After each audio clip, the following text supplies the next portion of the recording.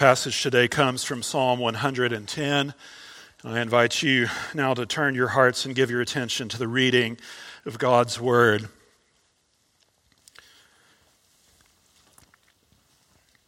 Psalm 110, a psalm of David.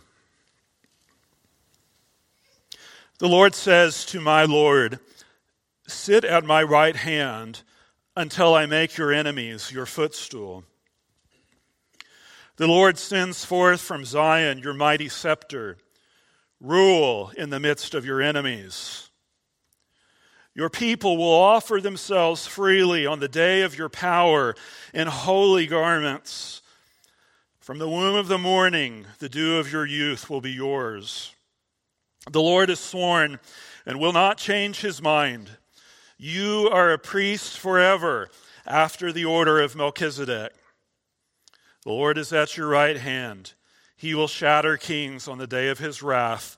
He will execute judgment among the nations, filling them with corpses. He will shatter chiefs over the wide earth. He will drink from the brook by the way. Therefore, he will lift up his head. Let's go to the Lord together. Heavenly Father, hallowed be your name. We love you, O Lord, our rock and our Redeemer. We love you, God, for your mercy toward us in Christ Jesus. Lord, we love you for your unfailing love toward us. Lord, we praise you this day that Christ died for our sins in accordance with the Scriptures, that he was buried, that he was raised on the third day in accordance with the Scriptures. We come asking today for your help. Lord, we come casting ourselves on your mercy and your grace. We come pleading with you, Lord, that you would fill us with everything good, everything that is needful for our souls. Lord, we pray that today Christ would be preached, that he would be confessed and believed on in the hearts of men. Lord, that Jesus Christ would be esteemed, the one who for our sake died and was raised. God, we pray that the glories of his name would be what is of first importance to us. Help us, God. Lord, you have exalted above all things your name and your word, and we ask that as we open up your word today, that you would prepare our hearts to hear it and to receive it. Lord, that the truth of your word would be lifted up and exalted in our hearts. Give us more of Christ as your word is proclaimed. Let us hear a word from heaven this day. Cause our hearts and our minds to be taken up with your glory and your worth. Do your work in your people. Draw those that don't know you to yourself. We ask this all in Jesus' name. Amen. We have been looking in our regular Lord's Day series of studies in the book of Luke at the inauguration of Christ's kingdom in his condescension and humiliation, the early days of his ministry when his kingdom was just beginning to be established on the earth. Now, it wasn't established in the ways you might ordinarily imagine a kingdom to be established. Jesus said, "My kingdom is not of this world. If my kingdom were of this world, my servants would be fighting, that I might not be delivered over to the Jews." They would have sought to obstruct the crucifixion of Jesus Christ. But Jesus said, "My kingdom is not from this world," and yet it was nevertheless a kingdom. It was one that took hold of enemy terrain. It's one that conquered tyrannical powers. It's one that established a throne on which a new sovereign was acknowledged and submitted to, and in fact adored by its citizens. How is this achieved? By what means was and is Christ's kingdom established? Well, it is established in the hearts of men as the good news of the gospel of the Lord Jesus Christ is proclaimed throughout the earth. Christ's cross work on behalf of men, which carries with it this call to repent, for the kingdom of God is at hand. Turn from your sin. Turn to the Lord Jesus Christ. Believe on him. His kingdom is at hand. Today we're looking not at Christ's condescension and humiliation, but his exaltation and his ascension at God's right hand, what we call his session. That word simply means that he is seated. It means Christ is seated in the place of highest power and authority in all of the universe. And we're using Psalm 110 to consider that. This is a prophetic psalm. It's a royal psalm. It's one of the most majestic and exultant psalms in all of the Psalter. It's also the most frequently cited Old Testament text in all of the New Testament. That gives you a sense of its importance. It gives you a sense of its significance to our understanding of Christ's present rule and reign. King David is speaking here under inspiration of the Holy Spirit about something that was about 1,000 years away from the time when he was writing. It's a divine decree spoken from the first member of the Godhead to the second member of the Godhead. The Lord says to my Lord, sit at my right hand until I make your enemies your footstool. Now remember that God has already promised David in 2 Samuel chapter 7 that when his days were fulfilled and he lied down with his fathers, that the Lord would raise up David's offspring after him who would come from his own body. And the Lord would establish his throne forever. Now, in that context, when those words were spoken, they were referring most immediately to King Solomon, someone who the Lord himself said would commit iniquity, who the Lord would have to chastise, would need to discipline with the rod of men. And yet at the same time, he said he would never remove his steadfast love from him. Well, now we come to Psalm 110, where David receives this revelation from the Spirit that his descendant, David's descendant, who is also David's Lord, will sit at the Father's right hand in this position of supreme authority and power and glory, one that clearly assigns deity to the one of whom it is speaking.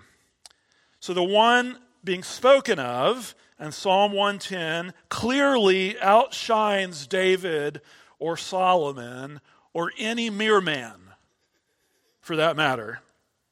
Most English translations make this actually unnecessarily confusing by using the word Lord in small caps and its first occurrence there. There are actually two different words for Lord here in verse 1. The first is Yahweh. It is the Lord's personal covenant name. The second is Adonai, which means master or Lord, which could refer to the Lord God. It could refer even to an earthly master. One is a name, Yahweh. One is a title. But Yahweh is speaking to David's son, whom David clearly understands himself to be subservient to. The Lord said to my Lord. So David's son is David's Lord, which of course prompts the question, if David is the king of Israel, if David is at the top of the nation of God's chosen people, how can his son be his superior? And this whole conundrum is something that Jesus plays really wonderfully off of in Matthew chapter 22, where he is talking to the Pharisees, and he asks them a question. It's a leading question, but he says, who do you think, or what do you think about the Christ? Whose son is he? Whose son will the Messiah be? And they say to him, the son of David. That much they know. They understand that. They get that right. And then Jesus says this. He says, how is it then that David in the Spirit calls him Lord, saying, the Lord said to my Lord, sit at my right hand until I put your enemies under your feet. If David calls him Lord, how is he his son? That's Jesus' question. And Jesus doesn't fill in the blanks there for him. He doesn't give them the answers. He just leaves them to wrestle with its implications. And that's what I want to do with you today, to wrestle with the implications and the truths of the word spoken in this text, and frankly, to glory in the one of whom this text is speaking. Now, first, we see the session of this future king anticipated by David, that this is something that the New Testament writers always associate with the resurrection and the ascension of Jesus Christ. If you want to turn to Acts chapter 2, you are welcome to join me. Peter, in his Pentecost Day sermon, speaks of this, and he makes a connection to our text today there. Acts chapter 2, starting in verse 29. Peter says, brothers, I may say to you with confidence about the patriarch David that he both died and was buried, and his tomb is with us to this day. Being therefore a prophet, and knowing that God had sworn with an oath to him that he would set one of his descendants on his throne, he foresaw and spoke about the resurrection of the Christ, that he was not abandoned to Hades, nor did his flesh see corruption. This Jesus God raised up, and of that we are all witnesses. Being therefore exalted at the right hand of God, and having received from the Father the promise of the Holy Spirit, he has poured out this that you yourselves are seeing and hearing.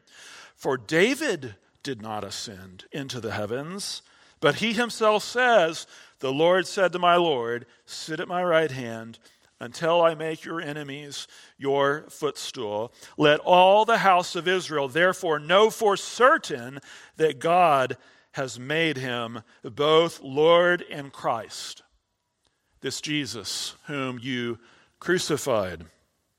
It was the working of God's great might when that he worked in Christ, when he raised him up from the dead and seated him at his right hand in the heavenly places, far above all rule and authority and power and dominion, and above every name that is named, not only in this age, but also in the age to come, that fulfilled Psalm 110 and verse 1.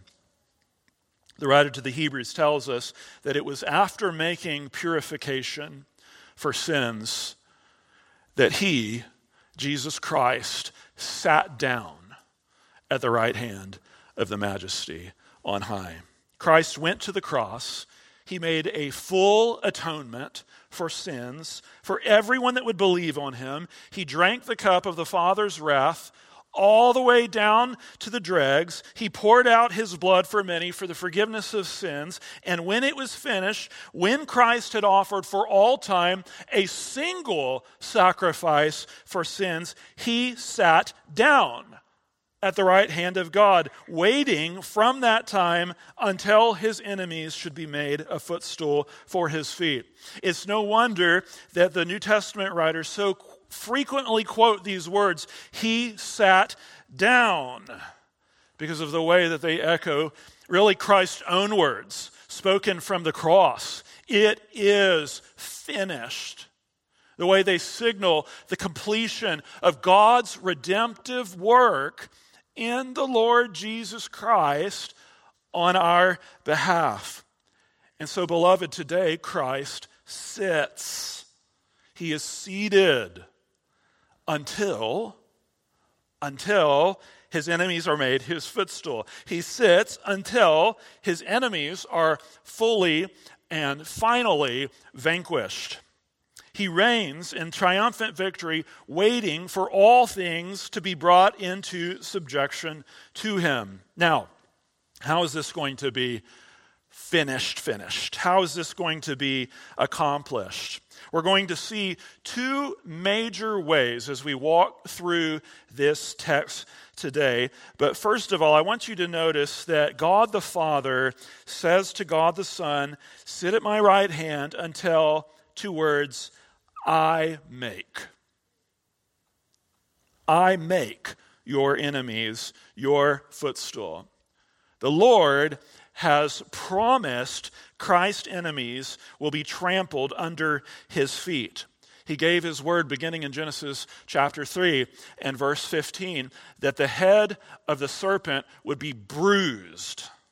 I will put enmity between you and the woman, and between your offspring and her offspring. He shall bruise your head, and you shall bruise his heel. I make. God is behind all of this. God is ordering the course of human history according to his purposes. What are those purposes? One of them you see right here. He is routing out all of his enemies. To put under the feet of Christ those that stand against him is God the Father's purpose. Under the feet is an image of absolute, total conquest. In Joshua chapter 10, there is a coalition of kings that stand against Joshua and the people of God. If you remember the scene there, Joshua eventually finds them, these enemy kings, and they are hiding in a cave. And he drags them out, and while he holds on to them, he summons Israel's chiefs of the men of war, and he says this. He says, "Come near, put your feet on the necks of these kings." Well, so it is with Christ. The psalm opens with this anticipation of a Davidic, messianic king who will triumph. He will triumph over all of his enemies. The head of the serpent has been bruised at the cross. Christ is seated in victory, but he's also seated until the Father makes all his enemies his footstool. We could say it this way: something decisive has happened. Great indeed, we confess, is the mystery of godliness. He was manifested in the flesh, vindicated by the Spirit, seen by angels, proclaimed among the nations, believed on in the world, taken up in glory. But the outworking of that, the outworking of his resurrection, ascension, and present session at the right hand of the Father are still taking effect. Hebrews chapter 2 puts it this way. It says, God put everything in subjection under his feet. Now, in putting everything in subjection to him, he left nothing outside his control. You see how God absolutizes what has happened in the person and work of Jesus Christ. But then he goes on and he says something more, and this is important. It's especially important when it comes to our vantage point in human history. At present, we do not yet see everything in subjection to him. You see how he anticipates the objection there? The objection goes like this. If Jesus is reigning in this position of supreme authority, supreme power and dominion, as the scriptures insist that he is, seated at the right hand of the Father, everything in subjection to him, why is it that so much of our life in the world seems to argue against that? Why is it that so much of our life seems to argue against that assertion? If Christ is on the throne, why does it feel like things are out of control? Why does it seem like, from the human perspective, that evil runs unchecked in the world? If you look back at your Bible in our text, verse 2 helps us here.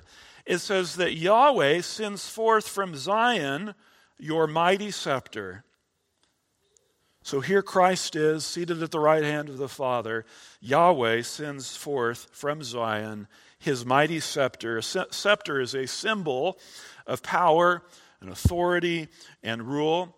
So he's saying the extent of Christ's reign continues to go forth. Again, in fact, you see here how it is the Lord who is giving Christ the kingdom. He's the one extending the scepter of his hand. It's the same thing you find in Daniel chapter 7 in verse 13. One like a son of man, he comes to the Ancient of Days, and to him was given dominion and glory and a kingdom, that all peoples, nations, and languages should serve him. His dominion is an everlasting kingdom, which shall not pass, everlasting dominion, which shall not pass away, and his kingdom one that shall not be destroyed. God the Father says to God the Son, rule in the midst of your enemies. He gives Christ that charge. He gives him the same charge originally given to Adam in the garden, to subdue the earth. Except now we're looking at ruling over a fallen world. We're looking at bringing into subjection peoples who have rejected the authority and power of God. Now, I said there were two major ways that we see God bring into subjection all things. How is this scepter extended? How does the exercise of his rule continue to be expanded? First, let me call your attention to verse 3. This is really a wonderful, beautiful verse. It says, your people will offer themselves freely on the day of your power. So first, Christ's people offer themselves freely to the King. They are not involuntarily drafted. They are not marshaled into service. They're not forced into subjugation or enlisted as soldiers under some kind of tyrannical rule. They're not mercenaries. They're not people that just come and take a paycheck without any concern for who the king is or what the nature of the cause is. As long as they get paid, that's all that matters. No, they give themselves freely to the king on the day of his power. Now, why do they know that? Or why do they do that, beloved? Because they know the king. Because they know who the king is. They know his character, his goodness, his glory, his grace. They've heard what life in his kingdom is like. The liberty it brings, the joy, the hope, the peace that one knows living under his rule and his reign. The kingdom of God, the Apostle Paul says, is righteousness and peace and joy in the Holy Spirit. That's what life lived under the kingship of the Messiah is like. And so his people volunteer themselves. Literally, it says your people will be free will offerings. In the Old Testament, there were certain offerings and sacrifices that you were required to give. And then there were free will offerings, sacrifices of praise and thanksgiving, things that were born out of just a heart of gratitude and love. And that's the idea here. Messiah's people will come and believe and obey, not just because they hold papers in his land, not because their wills have been crushed into serving him, but because of his glorious power. Power that raises the dead to life. Power that delivers us from the domain of darkness and transfers us into the kingdom of God's beloved Son. They offer themselves freely in the day of his power. And so you see the picture here, brothers and sisters. Christ doesn't just have the obedience of his people. He has that, but he has their hearts too. He has their hearts as well. There's enthusiasm and joy and delight as we willingly, freely present our bodies as a living sacrifice, holy and acceptable to God, which is our spiritual worship. We give ourselves freely to the King. Dear ones, I ask you, have you offered yourself freely to God? Have you seen his power and come and said, God, I belong to you.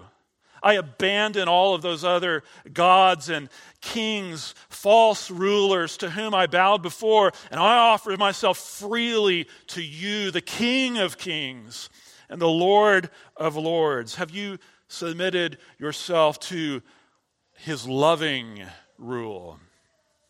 You see God's grace here. We're going to get to the annihilation of God's enemies in just a little bit. But before we get there, there's this opportunity to come under the banner of his love, his benevolent rule, his sovereign grace. And so Christ rules. And he rules in part by welcoming friends into his kingdom, welcoming those who were formerly accounted as enemies. Many of you have already experienced this. You have bowed your heart in submission to his lordship. You know exactly what I'm talking about. You have confessed with your mouth Jesus is Lord. You believed in your heart God raised him from the dead, and he has saved you. He's delivered you. The power of the gospel has triumphed in your life, and you're not who you used to be. You walk in light. You walk in life. You live for his glory. Your delight is to do his will. That's evidence of his scepter being extended over your life. That's evidence of his lordship. You see the same idea continue as we go on in verse 3. How do the people of God appear before him? In holy garments. So there's purity in our raiment. We're arrayed in holy garments. The garb of Christ's people befits the glory of the one they've come to identify themselves with, the one that they represent, the one that they serve. You might think here of the special garments that priests would wear as they serve the Lord. We worship the Lord, the Bible says, in the splendor of holiness. Having forsaken the worship of false gods, having been rescued from the tyranny and the idolatry of sin, we're clothed with the robes of righteousness, an alien righteousness, a righteousness not our own. It's one that has been given to us by the Lord. Christ went to the cross and became sin for us, though he knew no sin, so that in him we might become the righteousness of God. Isaiah chapter 61 and verse 10 says, I will greatly rejoice in the Lord. My soul shall exult in my God, for he has clothed me with the garments of salvation. He has covered me with the robe of righteousness, as a bridegroom decks himself like a priest with a beautiful headdress, and as a bride adorns herself with her jewels. Revelation 19 talks about the heavens being opened up, and it says, behold, a white horse, and the one sitting on it called Faithful and True. And in righteousness he judges and makes war. And then it says, in the armies of heaven, that's a picture of the saints, arrayed in fine linen, white and pure, we're following him. Keep going with me in verse 3. It says, from the womb of the morning, the dew of your youth will be yours. This is a difficult phrase in the Hebrew. The dew of your youth seems to suggest possibly one of two things. It could be pointing to the king's young subjects. So it may be saying that in the same way that the early morning dew is immeasurable, there are innumerable youth. In this metaphorical sense, there's a picture of strength in the Lord's army. Those following after him are many, and they are full of vigor and life. Or your youth could be pointing back to the promised king himself, as if to say that from the early dawn you will know unending might as you go forth in battle. Either way, you have a picture of limitless strength as the king moves forward. Now, we come to verse 4 and read something very interesting, something that must have made this particular psalm especially memorable in the minds of God's people living before the time of Christ. It says, the Lord has sworn and will not change his mind. You are a priest forever after the order of Melchizedek. Well, there are a number of things that might catch our attention and intrigue us about this particular statement. God says something remarkable about this Davidic king that is to come, but notice just first of all the solemnity of the word. The Lord Yahweh has sworn and will not change his mind. Everything rests on the Lord's sworn oath. The very idea of swearing depends on the idea that you have something greater than yourself. If you go into the court of law and you appear before the magistrate, you're going to be asked to raise your right hand and swear to tell the truth, the whole truth, and nothing but the truth, so help you God. But God doesn't have anything or anyone greater or higher than himself by which to swear. The writer to the Hebrews draws this out in chapter 6. He says this, people swear by something greater than themselves, and in all their disputes an oath is final for confirmation. So when God desired to show more convincingly to the heirs of the promise the unchangeable character of his purpose, he guaranteed it with an oath, so that by two unchangeable things in which it is impossible for God to lie, we who have fled for refuge might have strong encouragement to hold fast to the hope set before us. To put it in simple terms, God swore an oath for us. He swore an oath for our sake. God is not a man that he should lie, or a son of man that he should change his mind. Has he said, and will he not do it? Or has he spoken, and will he not fulfill it? And yet, for our sake, he swore by himself, indicating that he was obligating himself to fulfill his word. He was saying that for the sake of our confidence, his honor and his reputation was on the line. That was at stake. In the same word that he cut a covenant with Abraham, and that smoking fire pot and that flaming torch passed between the two pieces of the animal, as if to say that if I break my word, let what happened to this animal happen to me.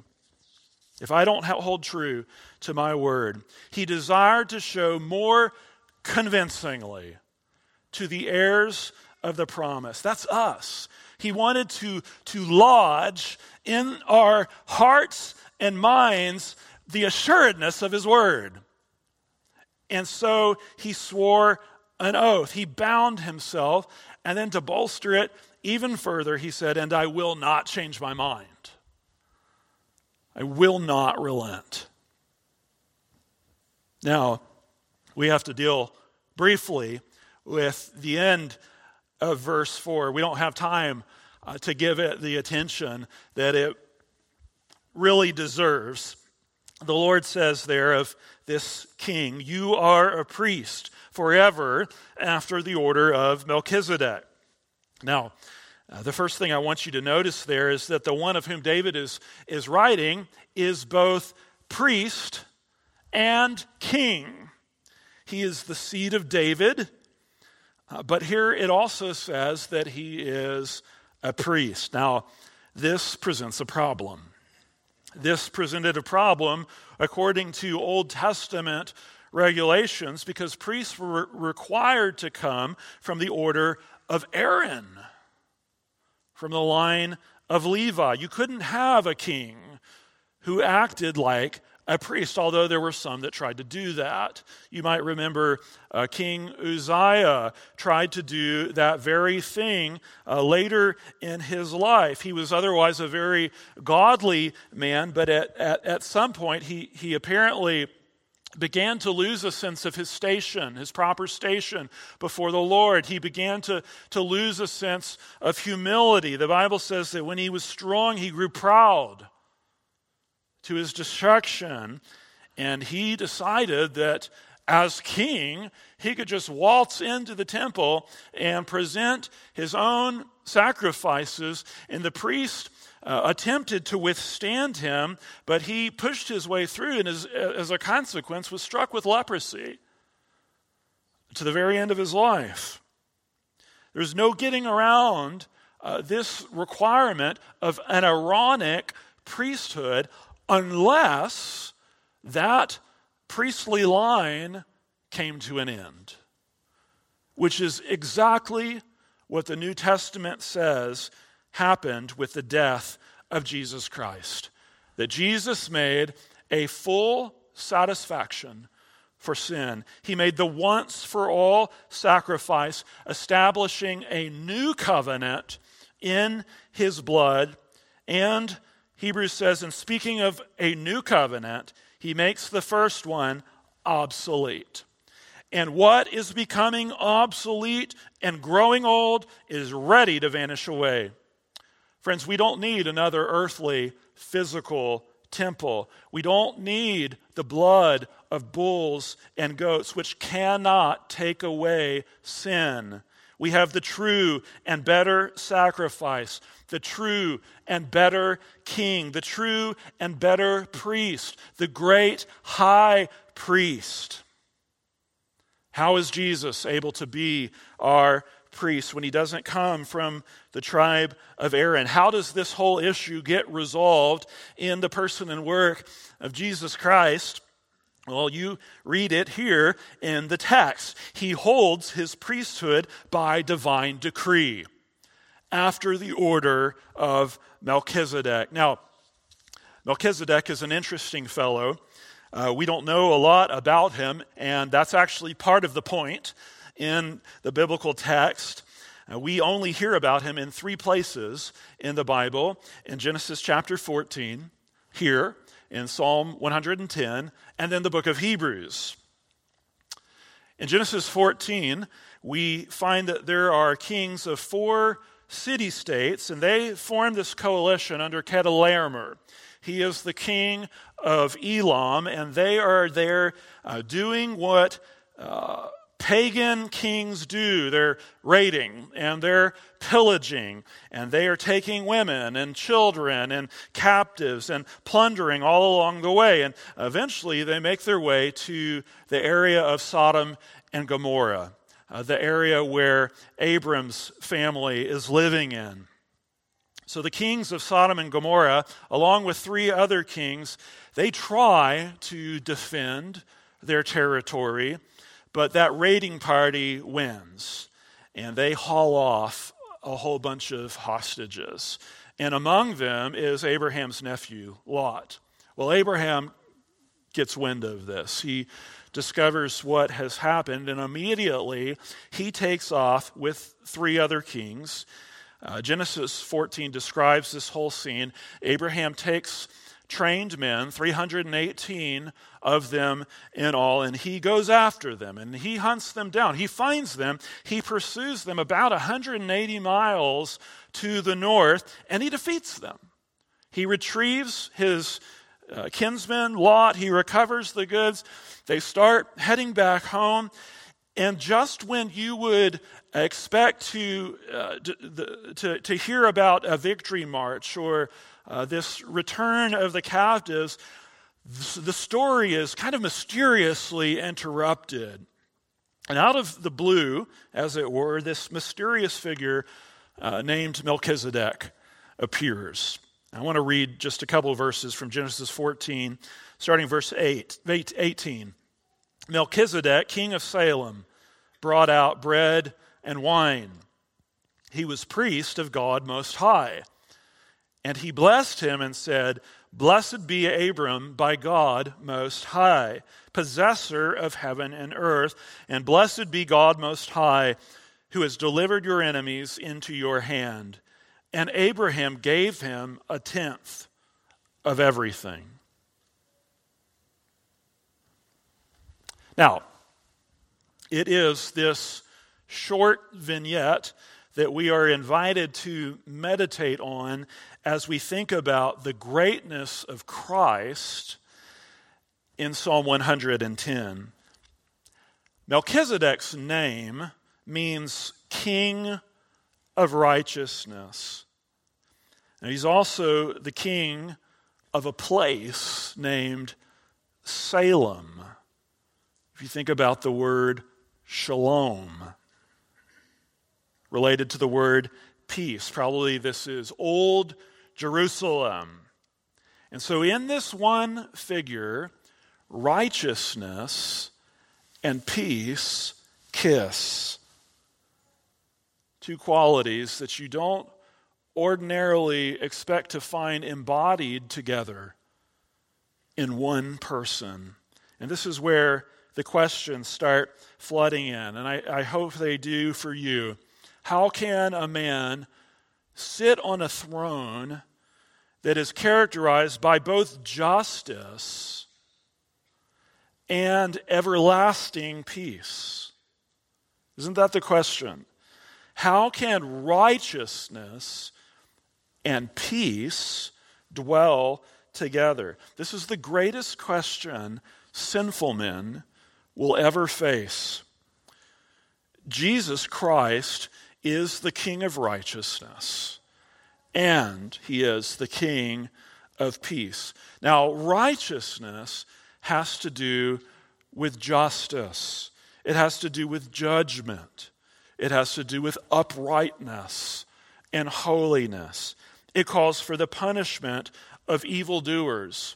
So how can sinful men like us, how can we hope to know Jesus Christ, the King of righteousness, also as the King of peace? Romans 5 and verse 1. Therefore, since we have been justified by faith, we have peace with God through our Lord Jesus Christ. Since we have been justified or made righteous by faith, not through our own works, but by faith, by trusting in Jesus Christ, we have peace with God through Jesus Christ our Lord. So, brothers and sisters, the Lord swore to David a sure oath from which he did not turn back. One of the sons of your body I will set on your throne, and he is both king and priest after the order of Melchizedek. Hebrews 8 and verse 1 says, now the point in what we are saying is this. Don't you love when the biblical authors say, here's the point? And you don't have to guess or wonder or dig or anything else. Now the point in what we are saying is this. We have such a high priest, one who is seated at the right hand of the throne of the majesty in heaven. He's saying, don't make any mistake about it. Jesus Christ is able to save to the uttermost those that draw near to God through him. He has no need to offer sacrifices daily, first for his own sins, and then for the sins of others. He did this once for all when he offered up himself. He offered up himself in our place. He is the great mediator. He is our priestly king through whom we find mercy for our sins. Are you a sinner? Are you in need of mercy today? Where will you find that? To whom will you go? Come to Christ. Come to him freely. Offer yourself to him freely on the day of his power. Today is the day of his power. Today is the day of salvation. Come, give yourself to him. Now we're not done yet. Still speaking prophetically to the Lord, the promised Messiah, King, in verse 5. The Lord is at your right hand. He will shatter kings on the day of his wrath. He will execute judgment among the nations, filling them with corpses. He will shatter chiefs over the wide earth. Now I want you to look at the language in verse 1 as compared with the language here in verse 5. In verse 1, the hope of all the earth sits exalted at Yahweh's right hand. Now here, the Lord himself, Yahweh, is at the right hand of his servant. This is directing our attention now away from those who serve the risen Savior to those that stand against him. And it says in no uncertain terms that the day of God's wrath is coming. And this is the second means I spoke of by which the scepter of Jesus Christ will be extended. You might have come today to hear a uplifting, heartwarming message this Easter Sunday. But friends, let me just tell you this, that if you're apart from Christ, if you don't know him, this is the most important thing you can know. It is vital that you give your attention to what God's word says here. And it is of the Lord's grace that you are here. It is of the Lord's grace that you sit where you do today. It is evidence of what the Bible calls the riches of his kindness and forbearance and patience, all of which are meant to lead you to repentance. The only alternative is to have a hard, impenitent heart, which means you're storing up wrath. You're storing up wrath for yourself. So you see, it's the inescapable conclusion of this passage. Christ is going to come again. He's going to come to judge the living and the dead. And when he does, it will be a day of absolute and total victory. He will drink from the brook by the way. Therefore, he will lift up his head. In other words, as he goes forth, he will be refreshed. He will be victorious, and he will receive the honor that he is due. Every knee will bow in heaven and on earth and under the earth, and every tongue confess that Jesus Christ is Lord, to the glory of God the Father. Beloved, what we are talking about today, what we are looking at in this psalm, is not some imaginary tale.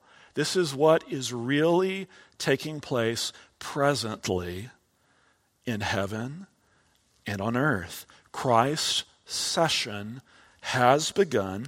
He is ruling in the midst of his enemies. He is subduing some in glad, heartfelt, willing submission, with others waiting to be vanquished on the day of judgment. Either way, he will rule. Let's pray together.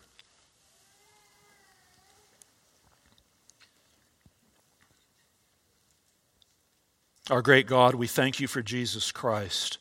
We thank you for his humiliation, his death, his burial.